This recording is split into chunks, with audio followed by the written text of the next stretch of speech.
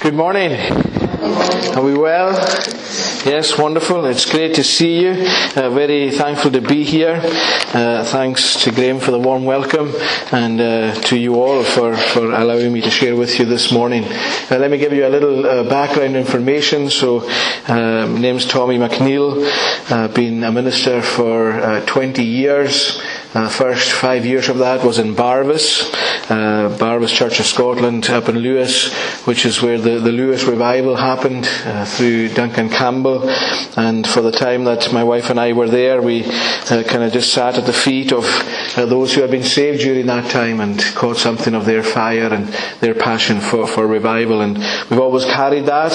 And the reason why we're so passionate about revival is that such are the needs of our nation, and it will likely be true of your community as it is of mine, that even on our best day, we just don't have what's required to see our communities transformed. And that's a challenge, I think, for us personally and humanly speaking. But I think that's God's order and that's God's design. That in order for us to see our communities transformed, He has to come. He has to show up. He has to make Himself known and manifest among His people. Been a minister of Martin's for the last 14 odd years. And when I came to Martin's, the church was at a very low ebb. The previous minister had been there for 30 years. And as he was coming towards retirement, then the church was kind of coming towards retirement too. And so the local presbytery who oversee our church decided that the church should close, or it should link with another church. But thankfully the elders at the time sensed that God wasn't finished with them and that there was still a role for them to fulfill. And so we were called initially for 4 years, a 4-year reviewable tenure. And the reason for that was to give us a little bit of impetus and to say to the church there, well, we have 4 years for turning this place around and to see God come in greater measure. And after 4 years, if nothing happens and if nothing changes, then I'll just go off to another church, but your doors will close. And didn't say it as harsh as that, but that's kind of the reality of where we were. And over the course of the years that we've been there, God has just done an absolutely remarkable work in terms of church growth. We have the Shed project. It's a new purpose-built facility that we built in 2014. And the reason for the Shed project was that within Lewis is still a fairly religious place, and we were doing some work amongst the addiction community.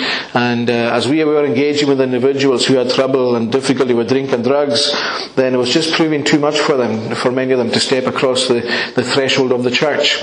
So we wanted to create a neutral space, and we did that. The Shed cost us £270,000 to build, and it was our loudest statement yet to the community that we're here for you, we love you. And when we opened it, we had the rather unique experience of having a royal opening. So Prince Edward and Sophie came to open the Shed. There's a whole story behind that. But it was just God saying to us, there's a royal seal of approval on this work, and especially heaven's blessing. And over the course of the last number of years, that aspect of our work has really grown and flourished. We now have 7 members of staff who are working in and through the Shed, and there's the youth aspect, youth and schools, and then the community aspect. So yeah, God's hand is really on it. And really part of what we heard yesterday at the commission was that if we have a heart for Jesus and we know something of His heart and His love for us, then it's the most natural thing in the world for us to have a heart for our community. And I know that that'll be true for you here, that even with your name, New Beginnings, that's part of your statement you want to make to the people of Moodiesburn, that there is an opportunity, that it is only Jesus who can give us a new beginning. We can reform our lives, but only He can transform our lives. And that's why we look to Him and we give Him the preeminence in all things. So that's just a little bit of background info. And I'm from Lewis. I'm a Stornoway boy, and I definitely see it as one of God's great kindnesses to me that I get to minister in my own hometown. And thus far, anyway, it hasn't been a case of a prophet is without honour. They haven't sussed me out yet, and they haven't kicked me out. So we'll be there for the foreseeable in God's plan and purposes.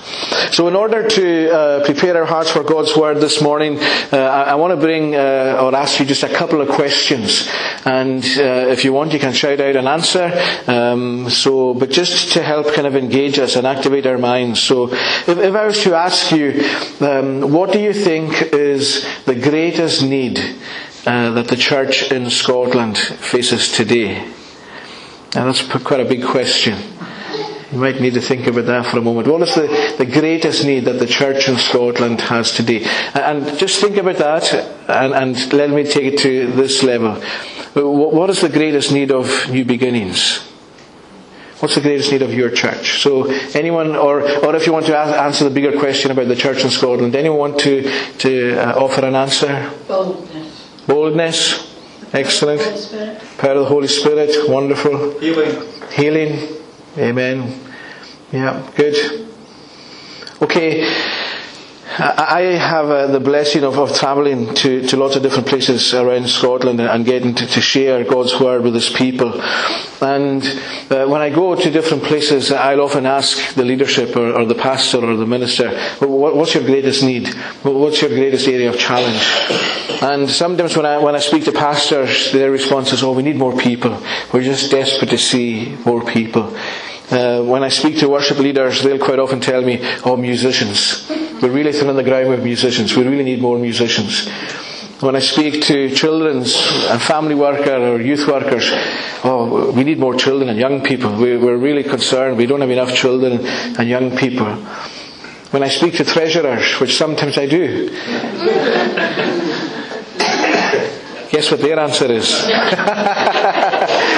Always the same. And part of the beauty of our story as a church is God is making, honestly, miraculous provision for the work that we are doing. We're in a rural community, so there isn't a lot of money. There's no really high paid jobs back in Stornoway and in Lewis. But back in 2009, we undertook a refurbishment of our sanctuary in order, just because we had a sense of God telling us, you need to renew your space to make this a warmer but also a purpose-built space for our community. So we did that, and that cost us £300,000. And we did it by faith. We had half the money that had been raised up in the previous years, but the rest was raised and came in. And we were still paying that money off when the vision for the shed project came. And I had a pastoral concern in my heart that I was going to put too much of a financial burden on my congregation, on my people. And so I spoke to one of my senior elders who was a businessman and had lived his whole life in business. And I said, I'm actually looking for your advice. I don't want to put too much of a burden on the congregation. And he was really gracious, but also very, very firm. He says, Tommy, if God has spoken to you about this, you don't have a choice. We have to do it. And so we took a step of faith and we built the shed, at that cost of 270,000. And again, we were just relying on God and looking to God for provision. As of 2 or 3 years ago, we were debt free. We're about to roll out a new media project within the life of our church, to live stream our services and to live stream some of our conferences. We're investing £40,000 into that. And God willing, later this year or next year, the start of next year, we're going to be putting in a brand new purpose-built kitchen and renewing our hall facilities. And we're doing that not because we necessarily need them, but we recognise the need that there is in our community, and we want to be able to better serve them. And so, I've read out various answers as to what, people's perception of their greatest need might be. And I can relate to all of these. But none of them are our greatest need. And none of them are your greatest need. Because the one thing that for me, and this is personal to me, you may not agree, but the one thing that I think unites every single church and the greatest need we have from God within the churches throughout our land is we need more of Him. We need more of His presence. And he said more of the Holy Spirit, and that's exactly right. And there's a great danger that when the church is in challenging days and when there is a variety of need around us, that we lose sight of the fact that actually He is our greatest need. Back when I was ordained into my first church, a number of friends came for the induction service. And as we were looking to the weekend, there was an old elder who had been in the revival, a really godly old man. And he had now reached a stage in life where he wasn't able to get out and about. So I asked for some of my friends to go and visit him. And on the Saturday we went to Donald's house. And he was frail and he was in his chair. And I just wanted him to be blessed. And I knew he couldn't get to the induction. So there was 4 or 5 of us who gathered in his living room. And just to share in a time of fellowship and worship with him. And one of my friends said to him, "Oh, well, Donald, you'll be glad that there's a nice new young minister in your pulpit." And he kind of sat there and he didn't really comment. And I'm waiting to hear, oh no, what's he going to say? And true enough, he kind of sat forward and just with a real sense of strength, he just said, "It's not more ministers we need, it's more of God we need." And humanly speaking, you think I could take offence at that, but actually I couldn't agree more. I agreed 100% with what he said. Duncan Campbell, who was used by God in that move of the Holy Spirit, said, "The kingdom of God, God's purposes on earth, are not going to advance by our churches becoming filled with more people. God's kingdom on earth will advance when the people already in our churches become more filled with God." And I believe that wholeheartedly. And so this morning I want to share a message with you that I hope will be encouraging for what it can look like when you have Jesus in your house, when Jesus comes. And I'm going to share a passage from Mark's Gospel. And part of what I want us to be aware of is that throughout Mark's Gospel you read at various times, "And Jesus came home, and Jesus came home." And when I read that, then that for me is a picture of the church and the life of the church, because we gather around the presence of Jesus. And so this may not be a home in the sense of somewhere where people dwell, but it is a place where Jesus dwells, and he promises to meet with his people. And you and I know the importance of making sure that our churches are warm and welcoming for new people who might come along. At any given Sunday, we never know who's going to walk in from Moodiesburn or from somewhere nearby. And we know the importance as leaders, as members. We want to make sure if anyone comes that they know we're delighted to see them, and it's a blessing for us to have them with us. And whilst we give importance and priority to that, I want us to think, how can we make God feel welcome? How can we, by our hearts, and it's just not, it's a case of not just turning up on a Sunday and doing what we normally do, but actually he looks for hunger. He looks for those who are expecting him to show up and to do something of real significance. And so whilst we're aware of others in our community who really need God and who really need an encounter with God and who need to be transformed by God, well, I don't know about you, but I need all of that. I mean, he saved me, however many years ago, a long time ago, 30 years ago, I was saved.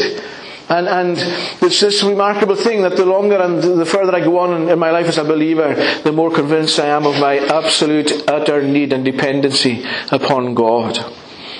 But I want to encourage you and give you a vision of what can happen here in New Beginnings Church in Moodiesburn when Jesus shows up in your house. So Mark chapter 1, and we're going to read from verse 29. Mark 1 from verse 29.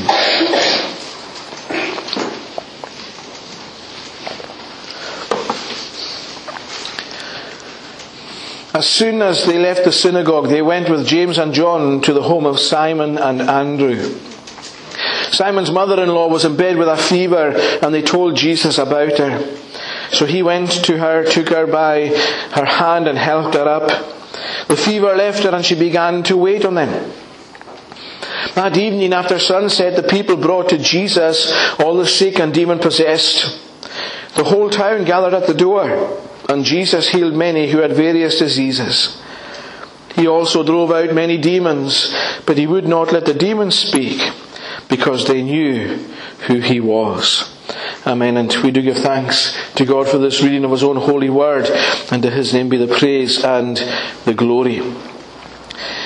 Verse 29 brings alive for us a picture very similar to your experience this morning.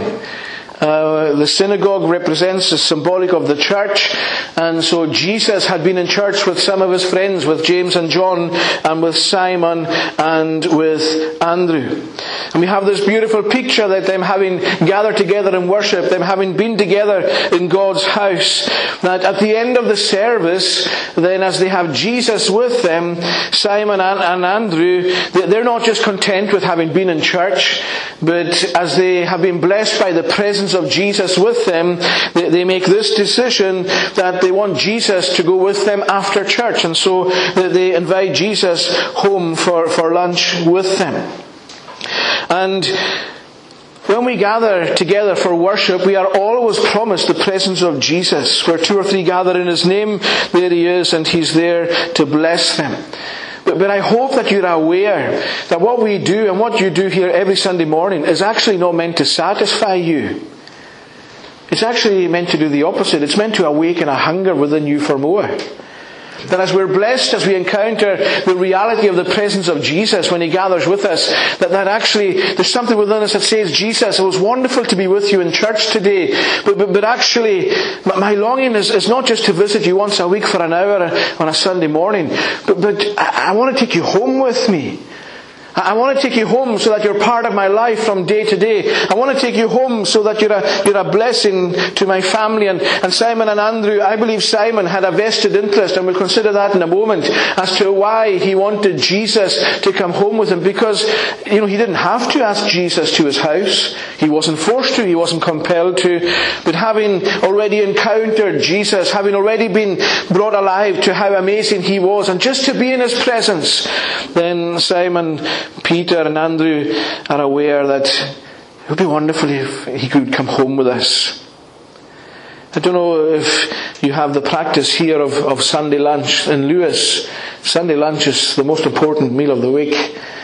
Your roast, your veg, your Yorkshires, your roast pudding, your roast potatoes, no holds barred, you go the full boofter for a Sunday lunch.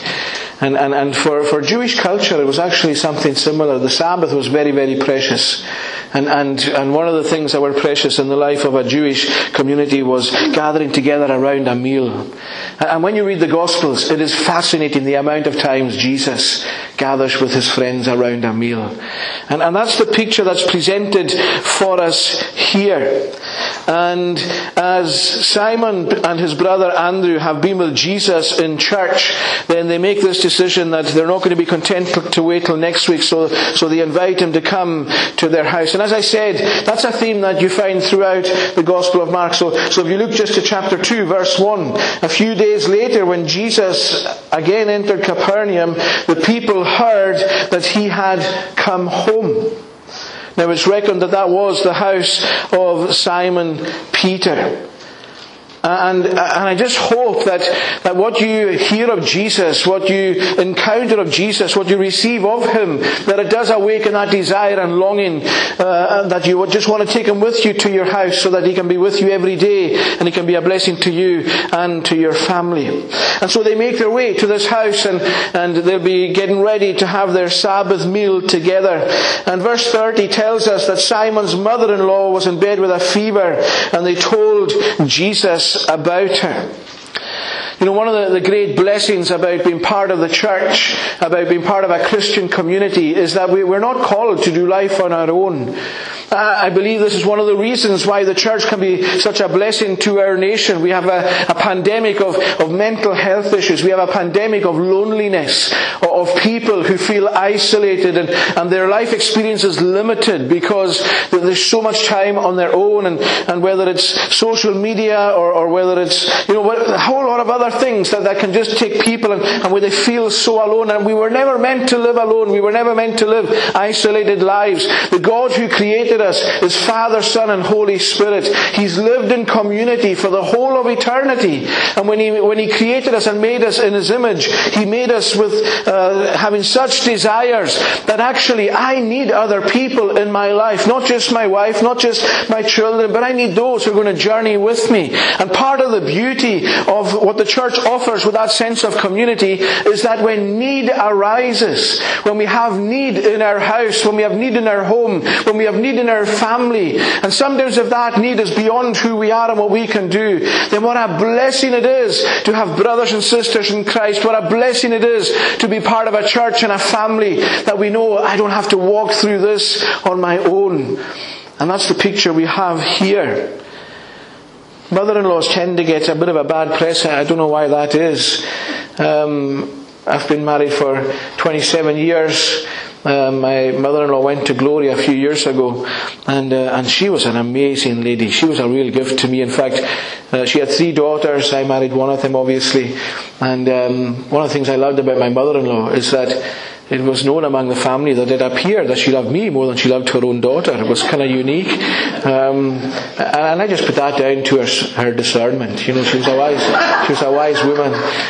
But no, I had a very precious relationship. But it's not always the case. But see, when the kingdom comes, and when Jesus is present, then there's a love we have for one another that just grows. And this is one of the reasons why I'm so passionate about us knowing the presence of God. Because when we experience more of His love for us, not only do we grow in our love for Him, but we grow in our love for one another. And one of the greatest evangelistic tools that we have in the life of the church, we're living in a day where the resources that are available to us in terms of how to reach your community and how to build bridges and how to engage with your community, and I'm thankful for all of that, and we've used some of that in the Shed project. But Jesus Himself, I believe, gave the greatest key to evangelism. By this shall all men know that you are my disciples, when you love one another. That the love you have in the fellowship of New Beginnings is so real, is so active, that the world sees it. And it awakens something within them that says, I don't have that in my life. I want to be part of a loving fellowship. I want to be part of a community who, when need comes my way, I know I'm not on my own. That not only do I have God who is there, but sometimes in our place of need, we don't really know where He is. We can't really sense Him because we can know a sense of fear or anxiety. But then if I have a brother or sister who comes alongside me, what a difference it makes. We're told that Simon's mother-in-law was in bed with a fever, and they told Jesus about her. Here's a very simple question. What is prayer? Prayer is talking to God. What does Simon Peter do when he tells Jesus about his mother-in-law sick in bed with a fever in the house? He prays. He wouldn't have thought of it in that moment as prayer, but he talks to Jesus. And he shares a need with Jesus. He's praying. And what a blessing it is for us as those who are part of the church of the Lord Jesus Christ. As we know, a gift of love and community and fellowship and friendship. What a blessing that for these moments and for these times, that even the community can't help us because the need we have is beyond that. But we can always speak to Jesus. I'll quite often encourage, when I was ministered in Barvis, we had a small youth group, and there was a lot of youth in the community who were totally disconnected and disaffected by church. And the parents in my church would sometimes come along and with a sense almost of regret, and Tommy, I'm really sorry, my young person, my son, my daughter won't come to church. And I would always say to them, listen, you need to lift off any sense of burden with that. Don't you worry about it. In fact, if you force them, then that's worse. And we had so many within our community who don't want to touch the church with a barge pole today because they were forced to go when they were younger. And I would always encourage parents by saying to them, listen, you need to be aware of this. It's not always appropriate for you to speak to your young person, your child, about Jesus. There's actually a danger you can put them in the opposite direction. But here's what I want you to do. It's not always right for you to speak to them about Jesus, but it is always right for you to speak to Jesus about them. And sometimes that's the more powerful thing you can do. Just speak to Jesus about them. Share your concerns, share your burdens, share your longings, and then trust Him to work in their hearts and lives that they might come alive to the reality of who God is. I wonder this morning, is there someone in your life that you need to speak to Jesus about? I wonder, is there people in your family circle, people in your friendship circle, And you look on at their lives and you're burdened for them because you know that there's need. And you wish you could do something more, but it's out with your range, your reach. I wonder who you need to speak to Jesus about. But I wonder as well, I wonder who's speaking to Jesus about you. I mean, that's a profound thought. But that's what's part of being in a living fellowship. Part of our love for one another is expressed in our praying for one another. And what a blessing that is. That you and I can take others before the God of heaven and ask Him to intervene in the challenges that we see around us, and where we're limited in what we can do. So for us back home as a fellowship right now, we have a 20-year-old young man. His name is Peter. And just around Christmas and New Year time, he wasn't feeling 100%, and he wasn't really sure what it was. He went to the doctor and was told it's just a cold. It was nothing to do with coronavirus. That hadn't really appeared. Just a cold, and go home and you'll be okay. He went home, and a week later he wasn't feeling any better. He was actually feeling worse. And so he went back to the doctor, 20 years of age, and he was diagnosed with cancer. Now, we've cultivated intentionally and deliberately a real sense of family within the life of our church. And so our church have gathered round the Aitken family, and we're journeying with them. And we're doing anything we can to show and to shower love on them, providing meals, helping with anything practical that we can do. Because he has to spend probably up to 3 months in Inverness at Raigmore Hospital, where he's receiving treatment. Now his prognosis is good, and we give thanks to God for that. But he has real need. And what a blessing it is for our church. And we've done this with other individuals over the years, where we say to a family, listen, we'll do anything we can practically, but the greatest thing we can do right now is to bring you to Jesus, is to pray for you. And every time we gather, we pray for Peter, and we seek God's blessing and God's healing for him.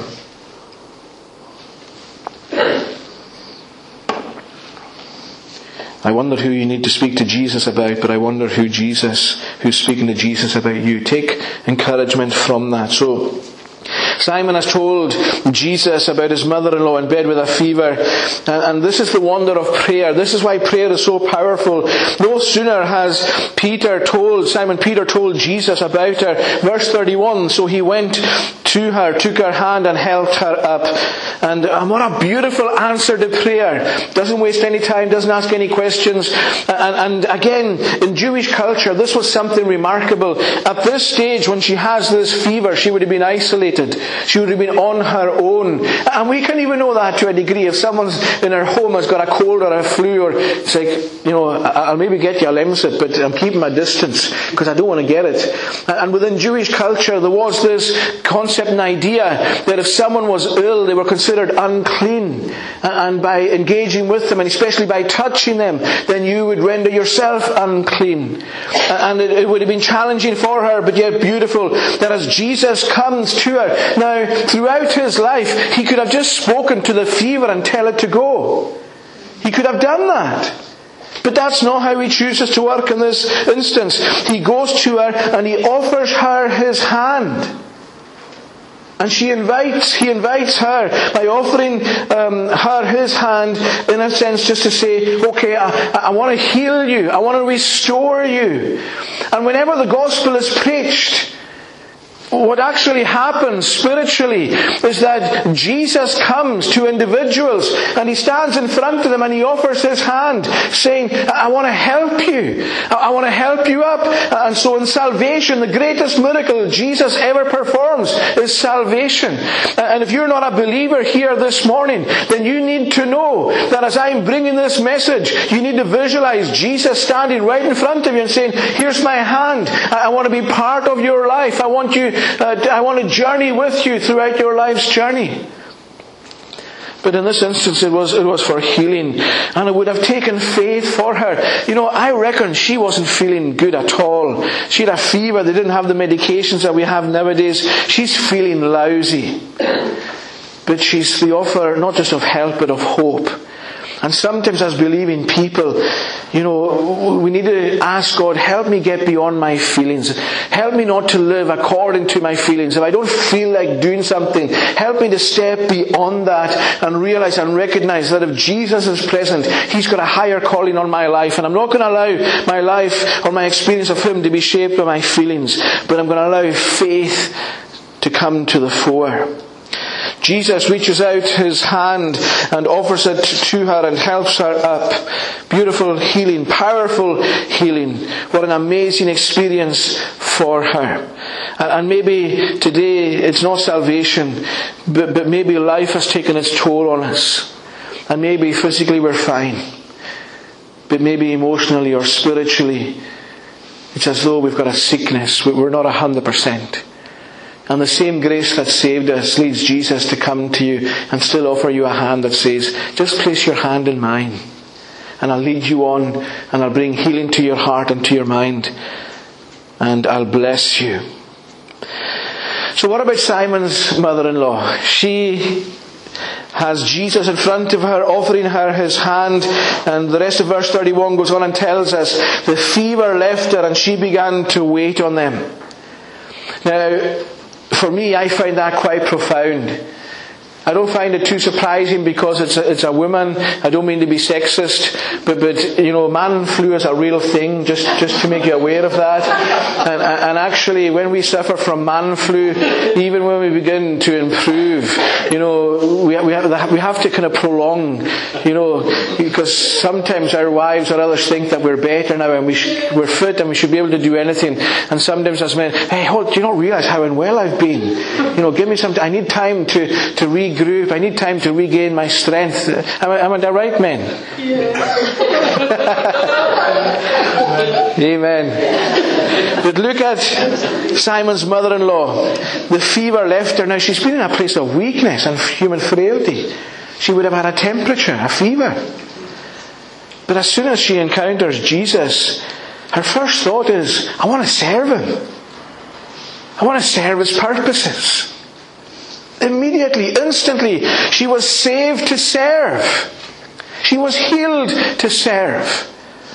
And if we're to see the church across Scotland become all that God has desired us and destined us to be, then part of what needs to happen is that every single part and person who is part of the church of the Lord Jesus Christ, we need to realize we've been saved to serve.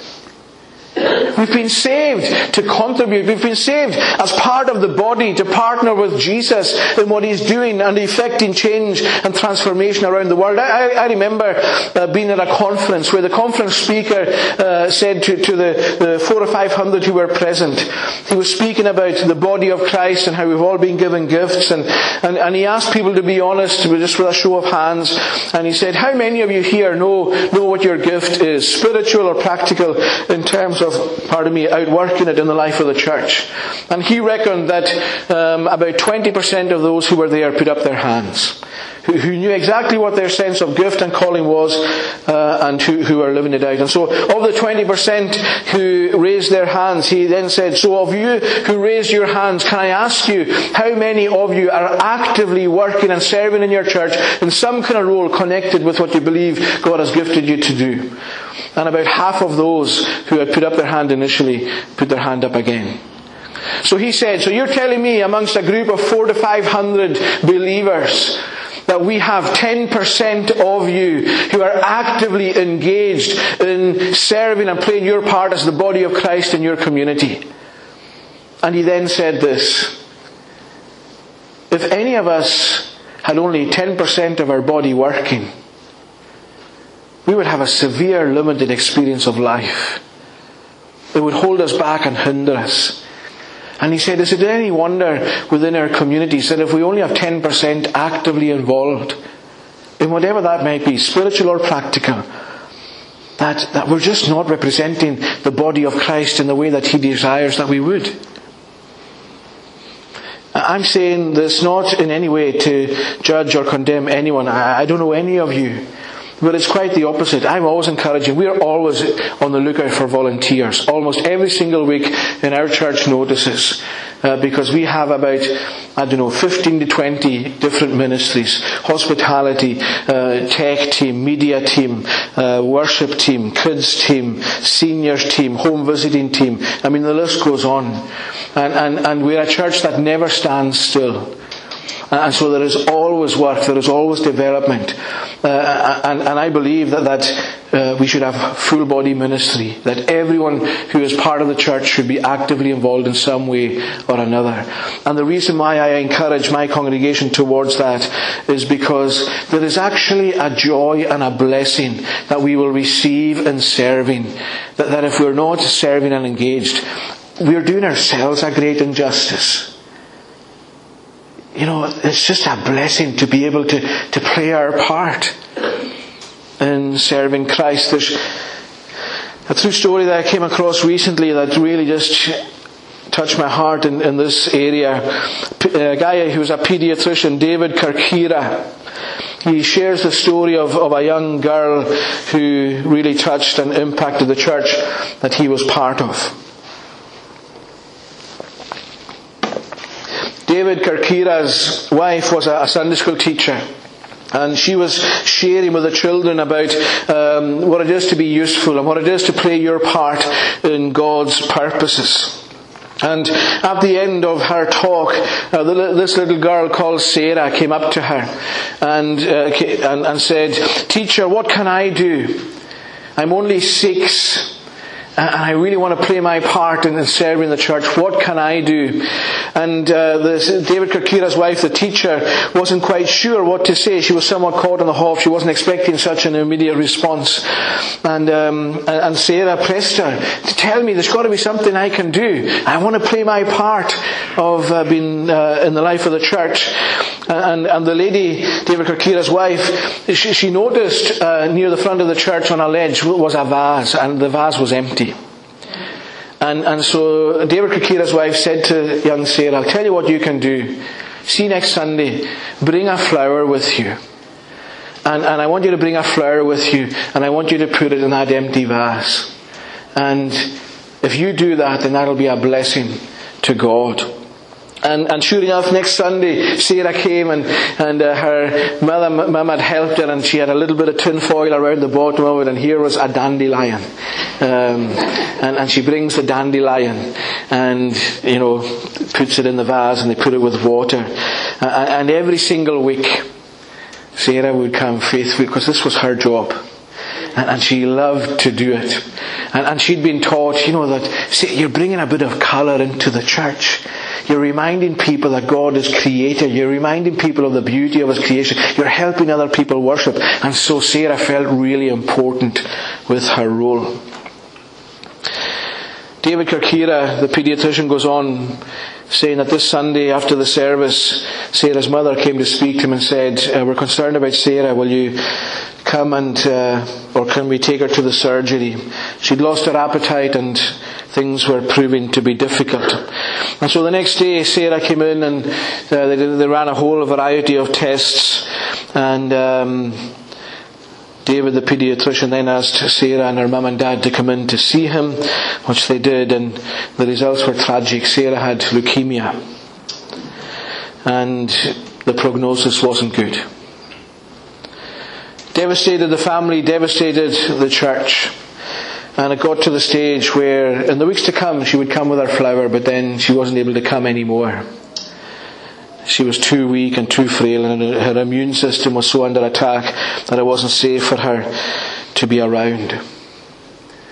And the amazing thing was that the church really noticed, because the vase was empty.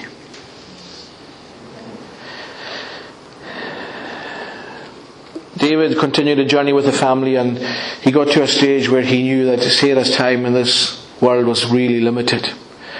And so he took her parents aside and said, "You need to prepare now. She doesn't have long left." And the church family had been part of the journey. Again, the beauty of community and journeying together. And as the preacher was preaching this particular Sunday, he comes near the end of his sermon, and the doors at the back of the church open. And everyone turns round, and here's Sarah. And she's in her father's arms because she's too weak now to walk. And she knew her time in this world was coming to an end. So she pleaded, Mum and Dad, please, just one more Sunday, please. And she had the tin foil with the little flower. And her dad carried her, took her to the vase, and they had a bottle of water, put in some water and put the flower in. And the whole church gathered round and loved on the family and prayed for Sarah. And within 4 days she'd gone to heaven. And after the service on that Sunday, the person went to see the vase, and they noticed that there was a little bit of paper by the vase. They hadn't seen it. And the person who found the piece of paper opened it up, and here was some writing with a pink crayon. And the little note simply said, Dear God, this vase has been the biggest opportunity in my life. Thank you for helping me to serve you. And the next Sunday, the pastor read out the note and just shared with everyone, when we're invited to volunteer, to serve, don't think that it's a burden and that it's another thing to do in the midst of a busy life. What a blessing to be able to contribute something, even something simple, in order that we play our part, that the beauty of God might be seen in our fellowships, in our churches, and then that the beauty of God will then be seen and communicated to the world outside of us. I'm sure, because New Beginnings will be the same as any other church or fellowship, I'm sure there are needs within your church. And part of what I would encourage you to do is just ask Jesus, is there something you want me to do? That the next time you hear about the need for a volunteer, that God will remind you of this word and this message, and you think, yeah, I can do something. Simon's mother-in-law had been powerfully healed. She's now serving, and the wonder, and this is why knowing the presence of Jesus with us in our churches is so powerful. Because what happens when people encounter Jesus, especially in salvation or in healing? Well, you can't kind of contain that kind of message. So verse 32 tells us that evening after sunset, the people brought to Jesus all the sick and the demon-possessed. And when God shows up, and when He does what He alone can do, then the Holy Spirit is still our greatest evangelist, and He'll make sure through people, even in a sovereign way, that others outside of the church will hear that He's come, that He's working, that He's moving, that He's bringing freedom and health and healing and salvation. And Mark wants us to know, for the Jew, for them to observe the Sabbath, you would go to synagogue, you would go home, you would have your Sunday lunch, and then you would rest. You would enter into a rest, the promised rest for the people of God. And let's remember that they didn't have street lights, so when Mark says that evening after sunset, they would normally not leave their homes, and even from a safety point of view, because it would have been dark outside. And we have this beautiful picture of news of what Jesus has done in this church, getting out to the community, and people in their homes who would normally want to stay there, just because that's what culture did, that they think, well, hold on a minute, if He's here, and if He's near, and if He's present, and if He's working, then I need to come to Him. I need to go to the place where He is. And what about having that as a vision for God's purposes here in New Beginnings? That because Jesus shows up in a greater way, because lives are transformed, because He's doing what He alone can do, that people who out there spiritually, they're still in darkness, but actually they make the decision, I hear light has come, I hear life has come, and I want to come to where He is. And I'll tell you why I want to give you that as a vision this morning for God's purposes here in New Beginnings. Because verse 33, it's astounding to me. See what Mark says. The whole town gathered at the door. That's revival. The people come from their houses because they know Jesus is present and they know He's working. The whole town, I love that verse. The whole town gathered at the door. Now, there's probably a degree where this is a bit of hyperbole in terms of exaggeration. Did absolutely everyone in this town gather at this house? Probably not, but there was certainly a sufficient number. The whole town gathered at the door. I did some research on Moodiesburn. See, when, let me let you into a secret. See, when we as ministers say I did some research, that means we type something into Google and then we go to Wikipedia.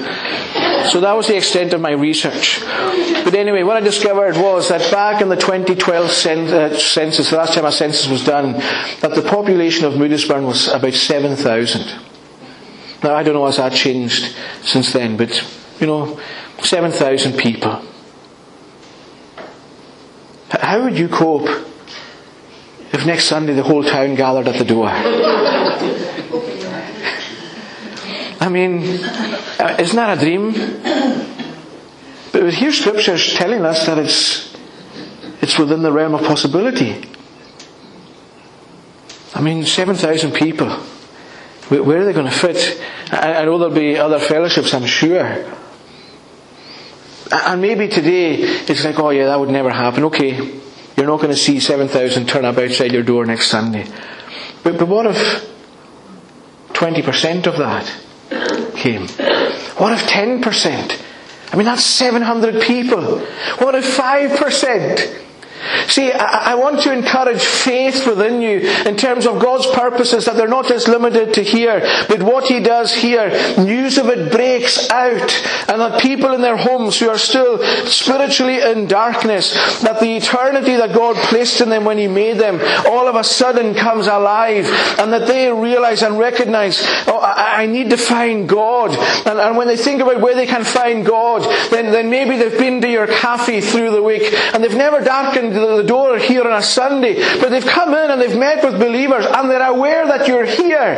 And so when God into their darkness brings the light and life of His Son, they think, oh, I know where I can go, and I want you to have faith. And I know that, I don't know why you came up with the name New Beginnings, but I know that there's a prophetic element. Because what you want to communicate to the people of Moodiesburn and wherever else you come from is, only God can give you a new beginning. No one else can. It is humanly impossible. Only God can do that. And that part of your voice as a church in this community is that God loves to give new beginnings to anyone who will come to Him. And this for me is why we need more of Jesus in our churches. Duncan Campbell said that the Holy Spirit is still the greatest evangelist the church has. When He comes, people will know. People will hear. And so just in closing this morning, the whole town gathered at the door, and Jesus healed many who had various diseases. He also drove out many demons, but He would not let the demons speak because they knew who He was. Whenever God shows up to do a great work, the enemy will never be far away.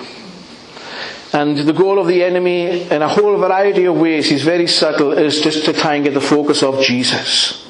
To try and bring distraction. And in the context of this house, as the enemy is seeing these lives being impacted and changed, then those who he has had some power over, they begin to manifest. And it was, as I say, just to take away the attention from what God was doing.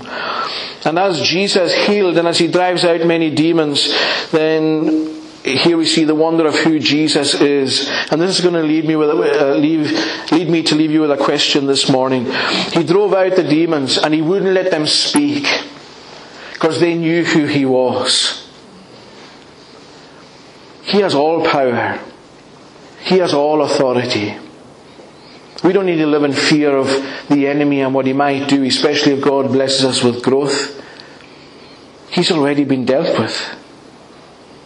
We keep our focus on Jesus, who He is and what He's doing. And if the enemy looks to cause a bit of a rammy, a bit of a stushy, trying to take then we deal with him and we tell him to go in Jesus' name. But it's that phrase, He wouldn't let them speak because the demons knew who He was. I wonder this morning, do you know who Jesus is? Maybe you've been a believer a long time and you've almost become almost too familiar with Him. Do you have a sense of awe and wonder When you realize who He is as the Son of God, who He is as your Saviour and Lord. See, when we know who He is, we don't have anything else to fear. And actually, when we know who He is, then we have a sense of His purposes for our towns, for our communities. And we will then look to partner with Him in order to see transformation happen. And this is the beauty of the way Jesus works. Transformation will often begin within us first. Revival begins within the people of God. When it comes to revival, we're quite often looking out there and looking for evidence of God. He will always begin within His own house. To revive and quicken your heart and mine, so that we then have His heart and express His heart to the community around us. You see, they knew who He was. Probably the most important question Jesus ever asked. He said to His disciples in Matthew 16, first of all, the general question, who do people say that I am? Well, some say Elijah. Some say one of the prophets. Okay, but what about you? Who do you say I am? Who do you say I am? And if you know who Jesus is today, then you're probably more blessed than you realize. And I can say that's true of my life too. If you don't know Jesus, if you're not fully convinced, if He's not Lord of your life, then He stands in front of you this morning and He offers you His hand. And basically He says, don't leave me behind here till next week or whenever you gather. I want you to take me home with you. I want to be part of your life and part of the life of your family, so that I can be a blessing to you and to those around you. And so I pray for you all here in New Beginnings. And you know what? We understand new beginnings in terms of the lost being found, the lost being saved. That's the ultimate new beginning. But you know what I'm seeing the length and breadth of our nation? Christ coming and doing something fresh in the life of His church, so that as believers we have some new beginnings. New beginning in my love for God. New beginning in my commitment to Him. A new beginning in my desire to serve Him. A new beginning in making myself available as part of His body to express His heart to the world that is around me. Who do you say that I am? If you know who He is, then let's make sure that we give Him our everything. Because that's what He gave for you and for me. Let's just bow for a moment of prayer. Living and loving Lord Jesus, we want to thank You for the wonder of Your life recorded for us in the Gospels. Thank You for what You did in Simon Peter's house.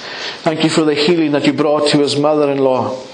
Thank You that whilst we don't know her name, her life still speaks. Thank You that immediately as she was healed, that she began to serve. Thank You, Lord Jesus, King and Head of the Church, for when You called and brought new beginnings and turned it from vision into reality. Thank You for the years of faithful service, faithful witnessing. Thank You for the coffee shop. Thank You for revealing through this church the heart of Christ to their community, that whether or not someone comes here on a Sunday, that there is a living witness, there is a light in the darkness every day. And I bless You for that. And Jesus, I thank You for the reminder from Your word today that when You show up, healing will come, salvation will come, the community will come alive to the fact that You're near, and they'll come looking for You. And I pray that what we read of Capernaum on that Sunday would be true of new beginnings. God, I speak life, blessing and future. I speak growth, Lord. Lord, reach out into this community and for those who have need in their homes that is too great, too big for them, and they know it, that it's not even an answer of financial capability or material possession or brilliance of mind or thought, but it is just need that they cannot meet because it needs nothing less than the intervention of God. Then, Lord, I pray that for those in Moodiesburn today who don't know where to turn and who don't know what to do, oh God, will Your Spirit touch their hearts? Will they begin to look for You? And in that process of looking for You, may they come here, knowing that there are people, the body of Christ, who will help them find You and then to walk with You. So I bless you for every person here this morning. I bless you for every home, for every family represented. And Jesus, thank you that in the context of what we've considered today, that you've given us a picture of what revival can look like. Not just a church blessed with the presence of Jesus and the activity of His kingdom, but literally a community transformed and impacted. Give us such a vision, Lord Jesus, of you doing that in Moodiesburn or whatever community we're from. And Lord, as you give us that vision, then may we, in response to our faith for the fulfillment of it, make ourselves fully available to you. And Lord, whether it's putting a flower in a vase, whether it's brushing and sweeping up after the coffee shop's been open, whether it's welcoming someone, God, whatever it is, would you bring the revelation today that if we're part of your body, then we're part of your plan to reveal your love to the world around us. So I pray your blessing upon every home and family represented, and I ask Jesus for more of the reality of your presence and the person of the Holy Spirit and the love of the Father, even as we ask all of these things in your name and for your sake and glory. Amen.